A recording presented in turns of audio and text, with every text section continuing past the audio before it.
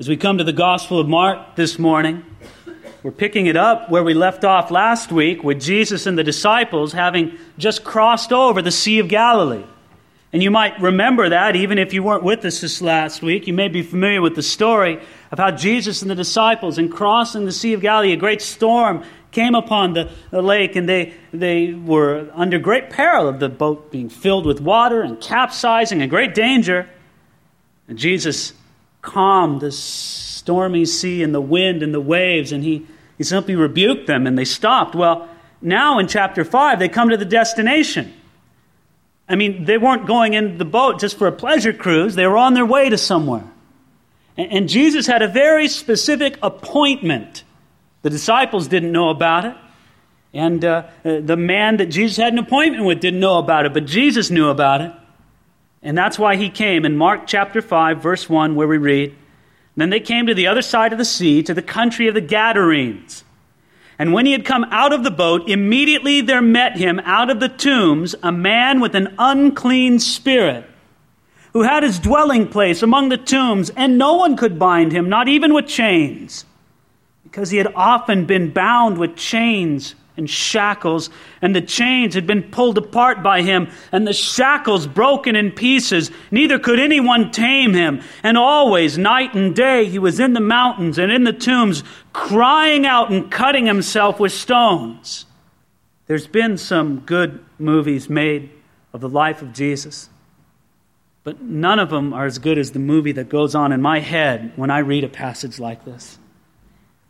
You see Jesus going across the Sea of Galilee and getting off of the boat, and he's not in the Jewish part of the Sea of Galilee anymore. No, the country of the Gadarenes, this was Gentile country, and Jesus had one specific appointment with one specific man to do some ministry here.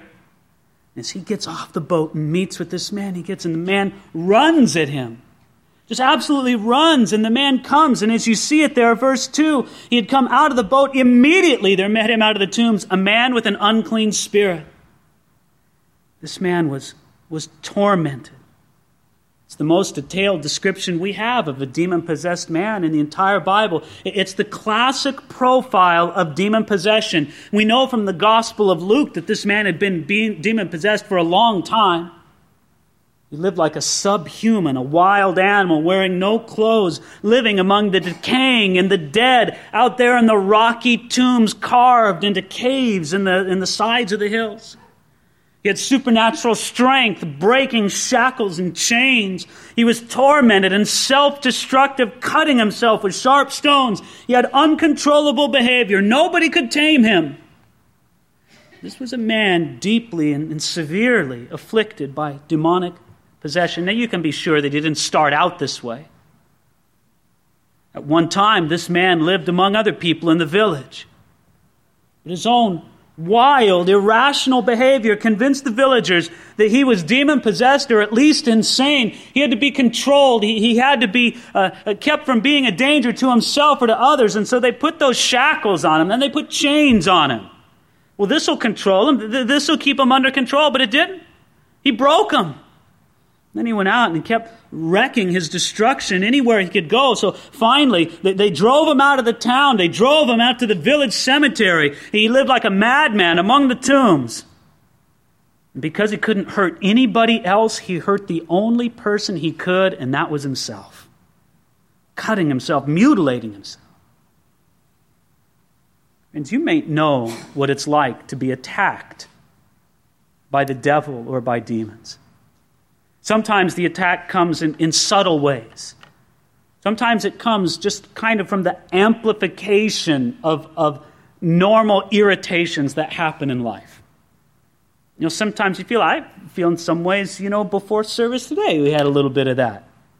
Some of the staff and I were scurrying around to do things, and things go from one problem to another. And it's not so much, I think, necessarily the devil creates problems. Problems come and go, right? Oh, but he has a subtle way of sort of amplifying the sense of irritation and annoyance we might have with everyday difficulties and just getting us in the flesh and setting us on edge. Sometimes attack comes that way. Sometimes it comes through just plain old temptation, right? The devil comes and tries to solicit us to evil, and he knows that our own flesh desires evil, and so he knows how to go in there and take something that'll appeal to our fleshly nature and how to package a temptation in the right way, and sometimes an attack from demons comes that way. Sometimes it comes sort of like a fog that descends upon us and gives us a sense of discouragement or desperation, or it's almost a morbid feeling of attack and worthlessness. I get that feeling sometimes in the strangest place. Sometimes, it's just occasionally, I'll get it right here on a Sunday morning before it's time to preach. I'll be sitting there in the front row of worship, and it's hard to describe the sense of desperation and emptiness and worthlessness. It's like a fog that descends upon you. And everything that you can think of that's bad or negative of yourself, you think about. Then every unkind word or every criticism or every harsh judgment that's ever been leveled against you, it echoes in your mind. And you just feel worthless. And it's not the good kind of worthlessness that a person might feel before God, of just being small in the presence of a great God. No, it goes far beyond that. And sometimes on a Sunday morning, that fog will almost settle upon me, and I'll be sitting there, and you know what I'm doing there. You know, everybody else is worshiping God, and I'm in the midst of this. And there I'm writing my resignation letter there in my head during the worship time. It's like, oh, Lord, I can't do this, you know. I'm so unworthy, and you know how unworthy I am, Lord, and I'm unworthy to stand before these people, and what do I have to give them, God? And Lord, you know where I'm at. There's just such a sense of depression and darkness that comes over you. But you know, as so often is the case, and I find this to be oftentimes the matter, Satan will overplay his hand. You ever notice that the Lord lets him overplay it? And so, you know, that attack, that fog will come down upon me, and then I'll think, well, this is it. You know, I mean, after this, I got my resignation letter worked out in my head. This is the last time I'm going to be speaking to these people. And you know, that makes me sad all over again. You know, I love them. Here I am. I don't want to do this. And then I'm thinking, well, you know, if this is going to be the last time, then let's make it really good. And let's at least go out, you know, really preaching the best sermon I possibly could. You know, and then the focus kind of shifts. Then my eyes are off myself, right? And then I'm thinking, well, okay, what am I going to do? And when I get up on those few Sunday mornings that it's like that, you know, I stand behind, and it's not like I usually am, where I just can't wait to get at it. It's like, oh boy, you know, but then you get going and you get started, and before long, God has something good to give his people through the Word. So attack from Satan or demons can come in many different ways. But this is something more. What this man experienced in Mark chapter 5 was something more than that kind of attack that I've been speaking to you about. This was a case where this man's personality, his will, was put beneath and below the power of demonic spirits. You know, the Bible makes a promise to every believer. It says, resist the devil and he will flee from you. That's a promise made to every Christian. You know, a Christian can't be demon-possessed in the sense that this man was. It just can't happen because Jesus Christ lives in you. You are his purchased possession. And he's not renting you out for the inhabitation of demons. Oh, they can harass you, they can attack you, they can trouble you. You need to stand fast against demonic spirits. There's times when you got to resist the devil and see him flee. But this man was in a place where he couldn't rescue himself. He needed somebody to come from the outside and do it. And that's why Jesus was there. Jesus came and confronted this man. And if you see what happens here, look at it here, verse 6. But when he saw Jesus from afar, he ran and worshipped him. And he cried out with a loud voice and said, what have I to do with you, Jesus, Son of the Most High God? I implore you by God that you do not torment you. For he said to him, come out of the man, unclean spirit.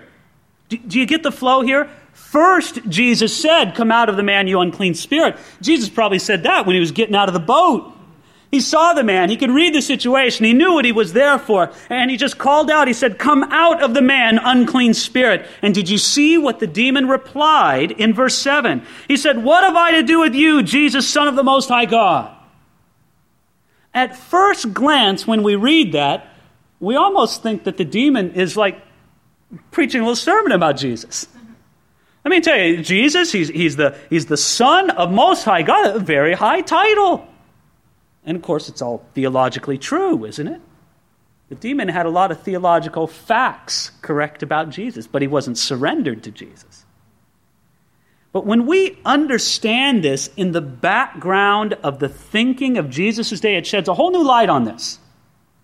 You need to understand that Jesus was not the only one who did what we might call exorcisms in the ancient world. There was a whole Jewish formula, a whole idea of how you did these things in the ancient world. Now, Jesus didn't follow the formulas people had, but people in that day knew that people were demon-possessed, and they also felt that they knew how to cure people from demon possession, and they had this whole elaborate process that they went through. And let me tell you something, the process was based almost entirely on superstition. If any of you remember that movie, The Exorcist, when the priest goes up to the room where the afflicted girl is, he has a whole checklist of things that he does, right? It's almost like he takes out the cheat sheet and there's a flow chart there. Well, first you apply holy water, and if that doesn't work, you get out the crucifix. And if that doesn't work, you do this. You know, it's like this whole flow chart. Well, they had the same flow chart back in Jesus' day. They thought, well, the first thing that you need to do in spiritual warfare is the real key to it is having the name of your spiritual opponent. In their minds, if you had the name of your spiritual opponent, you had power over them and you could cast them out. In light of that, do you see what the demon's doing in verse 7? He's trying to exercise authority over Jesus by saying his name. What have I to do with you, Jesus, Son of the Most High God? I would almost promise you that the onlookers, Jesus' disciples, and if there was anybody else there, when the demon said that, they all went, oh, whoa, Jesus. He knows your name. Because according to the superstitions about spiritual warfare in that day, boy, that was a good shot against Jesus. It was like artillery fire in this spiritual battle. He knows your name, Jesus. He has a power over you. Now, how do you think Jesus felt about that? Do you think he was frightened? You think, oh, that's a good one. No, it didn't matter to Jesus at all. Not one bit. Matter of fact, notice this. Verse 7, he cried out with a loud voice and said, what do I have to do with you, Jesus, Son of the Most High God? I implore you by God that you do not torment me. Now what he meant was, don't torment me by casting me out of this man.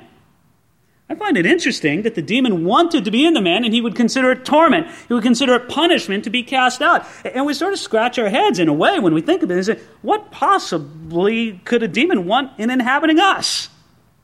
I mean, we look at ourselves in the mirror and we go, come on, look, I mean, what's us? It's just us. What possible benefit is there to that? Well, friends, the whole idea and why demons like to possess people or long to, it's the same reason why a vandal wants a spray can or a violent man wants a gun. To a demon, a human body is a weapon that they can use in their attack against God. And in the same way, demons also attack men because they hate the image of God in men. And so they attack men by debasing man and making them grotesque, just like this man. He's not more human because he's demon-possessed. He's less human. He's further from the image of God. And it's as if a graffiti artist is spraying over a beautiful statue. And the statue's still there, but it's covered over by all this graffiti, by all this vandalism. That's what the demon's doing inside of this man, making him appear subhuman. It's a vicious attack against the man. So he says, I want to stay here. Don't torment me by casting me out, the demon's thinking. So look at what Jesus does, verse 9. Then he asked him, what is your name? And he answered, saying, my name is Legion, for we are many. Now, why did Jesus ask for a name? Friends, I do not believe that Jesus was playing into the ancient superstition that you had to have the demon's name to cast him out. This is the only occasion in all of the Gospels where Jesus is interested at all in asking the name of a demon. At all. Jesus did not need to know the name of a demon to cast it out. No. Matter of fact, I think the response of the demon plays this out. I propose to you that the demon didn't tell Jesus his name at all. Legion isn't a name. If it's true, and it seems it is definitely true from the scriptures itself, that this man was inhabited by many demons, it's not like they all had the same name. Instead of giving Jesus a name, so to speak, what he does is he gives him a title for all of the demons, and he's trying to intimidate Jesus. What the demon is cleverly doing is saying to Jesus, I won't give you my name, and allow me to intimidate you by telling you how many of us there are in here. By the way, a Roman legion numbered 6,000 men. I don't think there were 6,000 demons within the man. I think that the devil's a liar, and what he's trying to do is intimidate Jesus. Now, it's obvious that there were many demons in the man, but it doesn't mean that there were necessarily 6,000 of them. You see, again, from the account as a whole, we see that Jesus was not playing into the ancient superstition about knowing a demon's name. When they replied, Legion, they were just trying to tell Jesus, there's a lot of us. We're organized, we're unified, we're ready to fight, we're mighty, just like a Roman legion. Friends, if it was important for Jesus to know their names, he would have demanded it. He would have said, okay, I want every one of you demons in there. Give me your name, rank, and serial number right now. You're coming out, and I need your name to get you out. But Jesus didn't play into their superstitions because his power was greater than those superstitions. Now again, I think the onlookers at this whole spiritual drama were probably very impressed with the demon's strategy here. First of all, they fired a volley against Jesus by declaring his name, right? Then they very cleverly avoided giving any particular names to Jesus. And then finally, they gave a little scare tactic. There's a lot of us, we're mighty. And everybody's thinking, Jesus, this is going to be a tough one for you, right? No. Not at all. It wasn't tough for Jesus one bit. He didn't buy into the ancient superstitions, but he easily cast the unclean spirits out of the afflicted man. Now, friends, I think it's important for us to emphasize this because it's easy today for Christians to get caught up in superstitions about demons and the spiritual realm. You know, over the past several years, there's been a lot of books, a lot of novels about spiritual warfare and focusing on those things. And I think they're fine. It's wonderful if you take them for what they are. And that is novels. You see, there's one authoritative source of knowledge about the spiritual realm, and that's the Bible. And if somebody writes a novel and embellishes and creates different scenarios and goes on and goes past a bit, that's fine if you take it for what it is, a story. But friends, sometimes people take those stories and they start thinking that it's biblically true. So some people act as if demonic trouble is spread like cooties. Now think of it. Think of all the things that you come into contact with every day that might have been touched by a demon-possessed person. After service today, you go out to lunch. You sit down at the restaurant and they put a plate in front of you. Well, you don't know who ate at that plate before you, do you? Maybe a demon-possessed person had breakfast on that same plate that you're having lunch on right now. And maybe they didn't put that special anti-demon rinse in the dishwasher there. Friends, demonic spirits are not spread by cooties. And to think they are is superstitious. You see, the demonic trouble with an object is found in the content of the object. Now, if you have an occultic book at home, I think you should get rid of it. Not because it has cooties, but because the content of that book is spiritually damaging. And the content of that book is something to get rid of. But friends, the demonic trouble is found with the content, not with the object itself. And we should never be caught up in foolish and counterproductive superstitions about spiritual warfare. Something else I find very interesting about this. Look at verse 10. It says, "And he begged him earnestly that he would not send him out of the country." You see, Luke chapter 8 tells us that the demons also begged him that he would not command them to go out into the abyss. These demons did not want to become inactive. They didn't want to be put on the disabled list. Satan hates to be inactive. He wants to be busy. They consider it torment. They consider it a punishment to be inactive. And so here The demons say, no, let us do our work. Don't make us inactive. We want to keep going on. And so they go on and ask. Look at it here, verse 11. Now a large herd of swine was feeding there near the mountains, and all the demons begged him, saying, send us to the swine that we may enter them. Now this seems strange to us too. Why would the demons want to enter the swine? Because demonic spirits are destructive, and they hate to be idle. They don't like to loaf. And so, friends, any mischief they can do, they'll do. And they'd rather do something small than sit out of the game. And so if they can destroy pigs, they'll destroy pigs. But I want you to notice something, that the demons can't even afflict the pigs without the permission of God. Jesus is in control here, right? These demonic spirits just can't go out and do whatever they want to do. Jesus is in control here. Friends, Jesus knows what's going on in your life, and if you ever feel that you're in a time of great attack, know that Jesus knows what you're going through, and he's ready to deliver you from it, but he's allowed it. He's allowed it so that you can turn to him and see his power at work in your life. Now notice this, they all want to go into the swine. I notice something else here. It says here in verse 10 that they begged him earnestly, and then in verse 12 they begged him again. You know what that is? That's prayer, isn't it? Right? They're asking Jesus. I find it fascinating here that these demons, they had theological truth about Jesus, didn't they? Son of the Most High God. Number two, they prayed, but they weren't surrendered to God.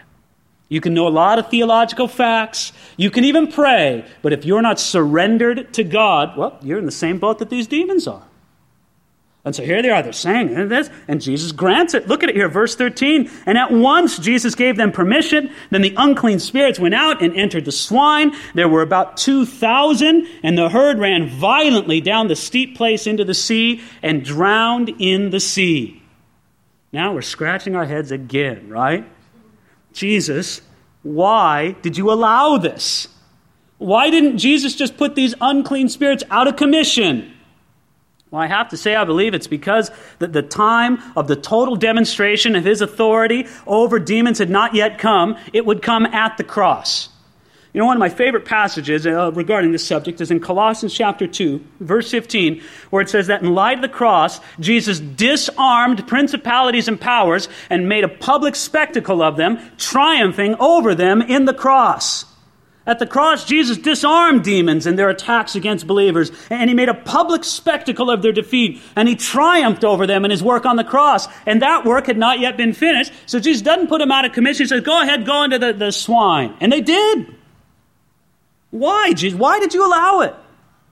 Well, because he wanted everybody to know what the true intention of those demons was, and that was to kill and to destroy. Now, pigs aren't made in the image of God. They can't resist. There's no inherent resistance to the work of Satan in there, so they just responded to the destructive impulse that the demonic spirits put in there, and they destroyed themselves. Friends, that's what they wanted to do with that man all along, and that's where they would have led him eventually. And it's because men are made in the image of God. They can't have the same way in us as they had in those pigs, but their intention is just the same, to completely destroy. And that was made evident when those pigs ran off the cliff and into the sea. I have to say, too, and explain one other thing. Some people think that this was pretty unfair. They say, wait a minute. Wasn't this unfair to the owner of the pigs?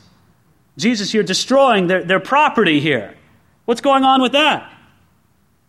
Well, friends, I want you to notice that here we learn how small earthly riches really are, how little God values them.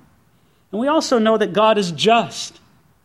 Who knows how the man who owned that herd of pigs got them? Maybe it was through theft. Maybe it was through sin. Maybe it was through idolatry. Whatever reason, God was completely just, and it was in his justice that he did these things. Friends, here we go. You can just see it in your mind, can't you? The pigs running off the cliff, perishing into the sea, which, of course, is the first case of deviled ham in the Scriptures. Well, the response is about the same as first service. That's coming out of my notes. It really is. Now look at the reaction of people starting here at verse 14. Now those who fed the swine fled. And they told it in the city and in the country. And they went out to see what it was that had happened. And they came to Jesus and saw the one who had been demon-possessed and had the legion sitting and clothed in his right mind. And they were afraid. And those who saw it told them how it happened to him who had been demon-possessed and about the swine. Then they began to plead with him to depart from their region. They were afraid when they saw the man set free. They were more afraid of a free man than a possessed man. When they saw him in his right mind, sitting at the feet of Jesus, they were afraid. Friends, part of their fear was found in the fact that their superstitions had been shattered and they didn't know what to make of it. Jesus didn't follow the flow chart. He didn't need the name of the demon or the demons that inhabited the man. He just displayed his authority. And by all their superstitions, the demons had the upper hand over Jesus. But Jesus clearly had the upper hand over them. And so he shattered it all. And what do we make of this? They have a hard time accepting it. This makes us afraid. What's going on here? So what do they do in the midst of all this? Did you read that? It's verse 17. It's shocking. Then they began to plead with him to depart from their region. They didn't seem to mind to have a demon-possessed, tormented man in their midst. They could live with that. But having a Savior of all authority and power, well, please leave, Jesus. That's a prayer, isn't it? Look at it there in verse 17. Then they began to plead with him to depart from their region. That's prayer. Jesus, please leave. I'll tell you, I find this remarkable. Jesus did it. Friends, sometimes that's the prayer people pray. Very rarely do they pray it with their lips. Jesus, get away from me. So oftentimes people pray it with their hearts. Or maybe they pray it like this: Jesus, not so close. You're kind of touching on a sensitive area there. Please, not so close, Jesus. Can you back away a few steps, please? You're invading my personal space, Jesus. And Jesus says, that's my personal space. But if you want me to back away, Jesus will often honor that request. Look at the reaction here, verse 18. When he got into the boat, he who had been demon-possessed begged him that he might be with him. However, Jesus did not permit him, but said to him, go home to your friends and tell them what great things the Lord has done for you and how he has had compassion on you. And he departed and began to proclaim in Decapolis and all that Jesus had done for him, and all marveled. The man who was demon-possessed, he had such a great heart, he just wanted to be with Jesus. And isn't this a beautiful display of the fact that this man's heart was really changed? I mean, he just went, well, thanks, Jesus. I'm glad you set me free, and I'm going to go my way. No, he loved Jesus, and he wanted to be with him. And by the way, that's the key. It's no use for a person to be freed from demonic possession unless they're willing to turn their heart towards Jesus in this way. Because if they don't, Jesus said, then it's worse. And those demons who left will bring back more with them. And the second place of the man will be worse than the first. But this man was in the right place. He had a change of heart. He just wanted to be there with Jesus. And so now he had a new name. Did you see his name? Verse 18. He who had been demon-possessed. That's the only name we have for the guy here.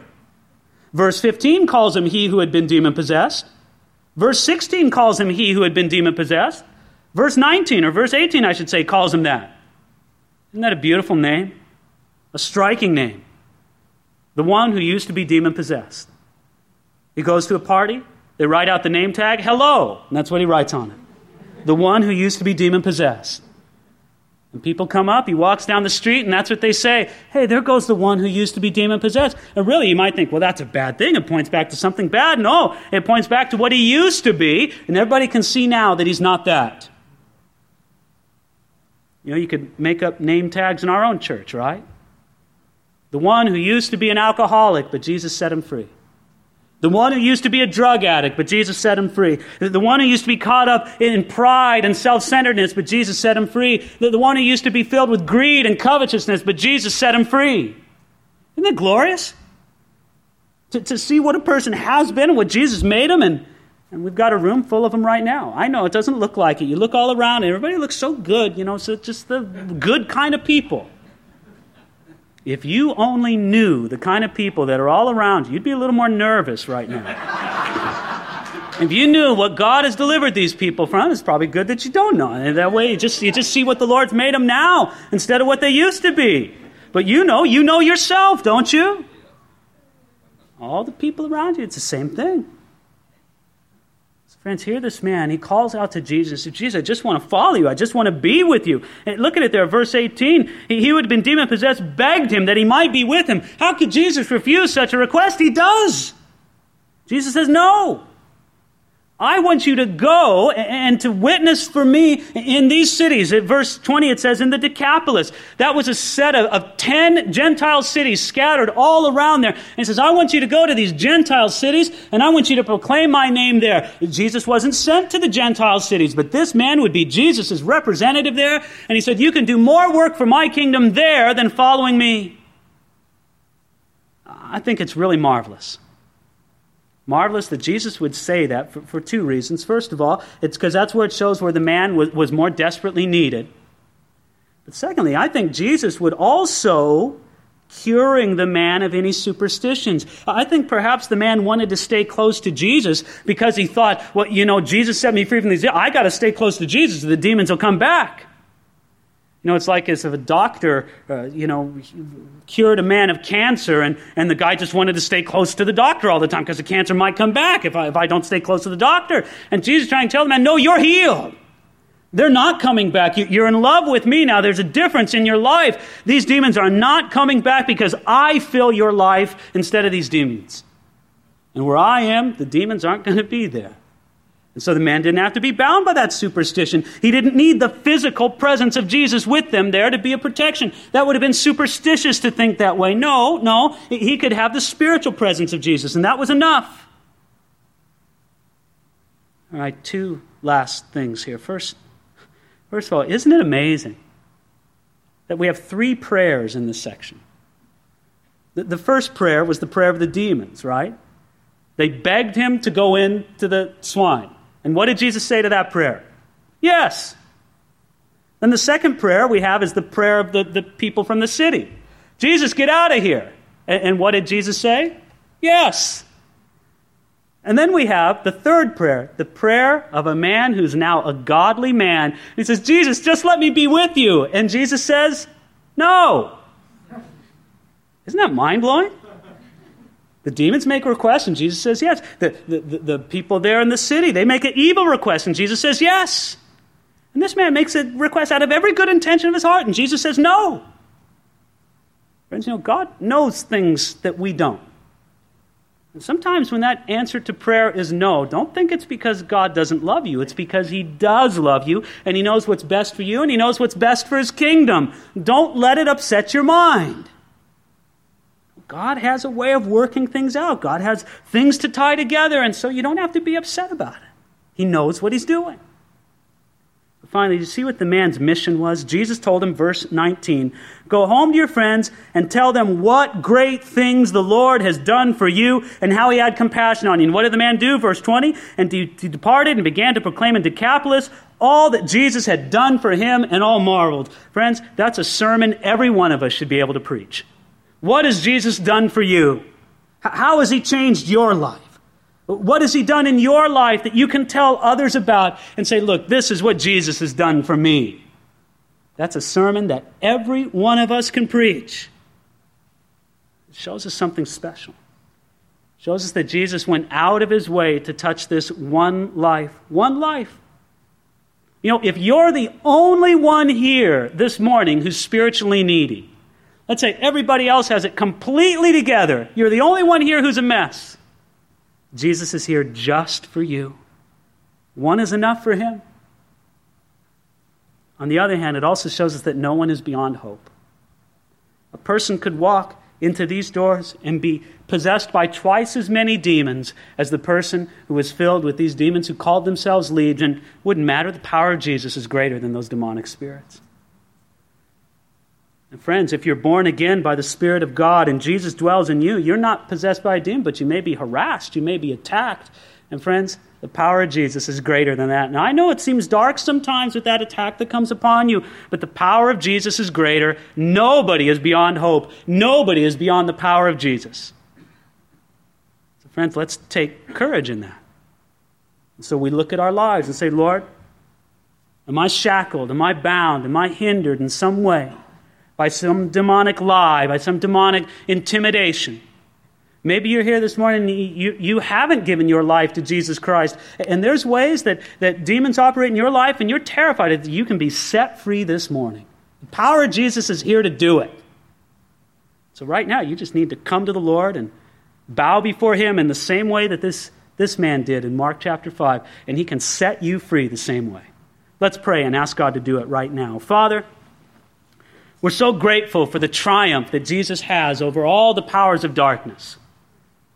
So Lord, first, I pray for anybody here who has not surrendered their life to Jesus. Lord, we don't want to be in the place where we know truth about Jesus, even where we pray, but we haven't surrendered our life. Lord, if anybody here is in that place, I pray that you persuade them right now to make a decision for Jesus Christ in the secret place of their heart. And Lord, if they're harassed or possessed in any way, Lord, then set people free. Lord, I pray for those who have given their lives to Christ, and maybe, Lord, they find some kind of attack or intimidation tactic going on in their life. Lord, would you free them from that as well? Helping them to know the surpassing triumph of Jesus Christ. Knowing, Lord, that the power of Jesus is stronger than any kind of demonic attack that can come against us. Shine forth your light, your truth, your power in our lives, and do it in Jesus' name. Amen.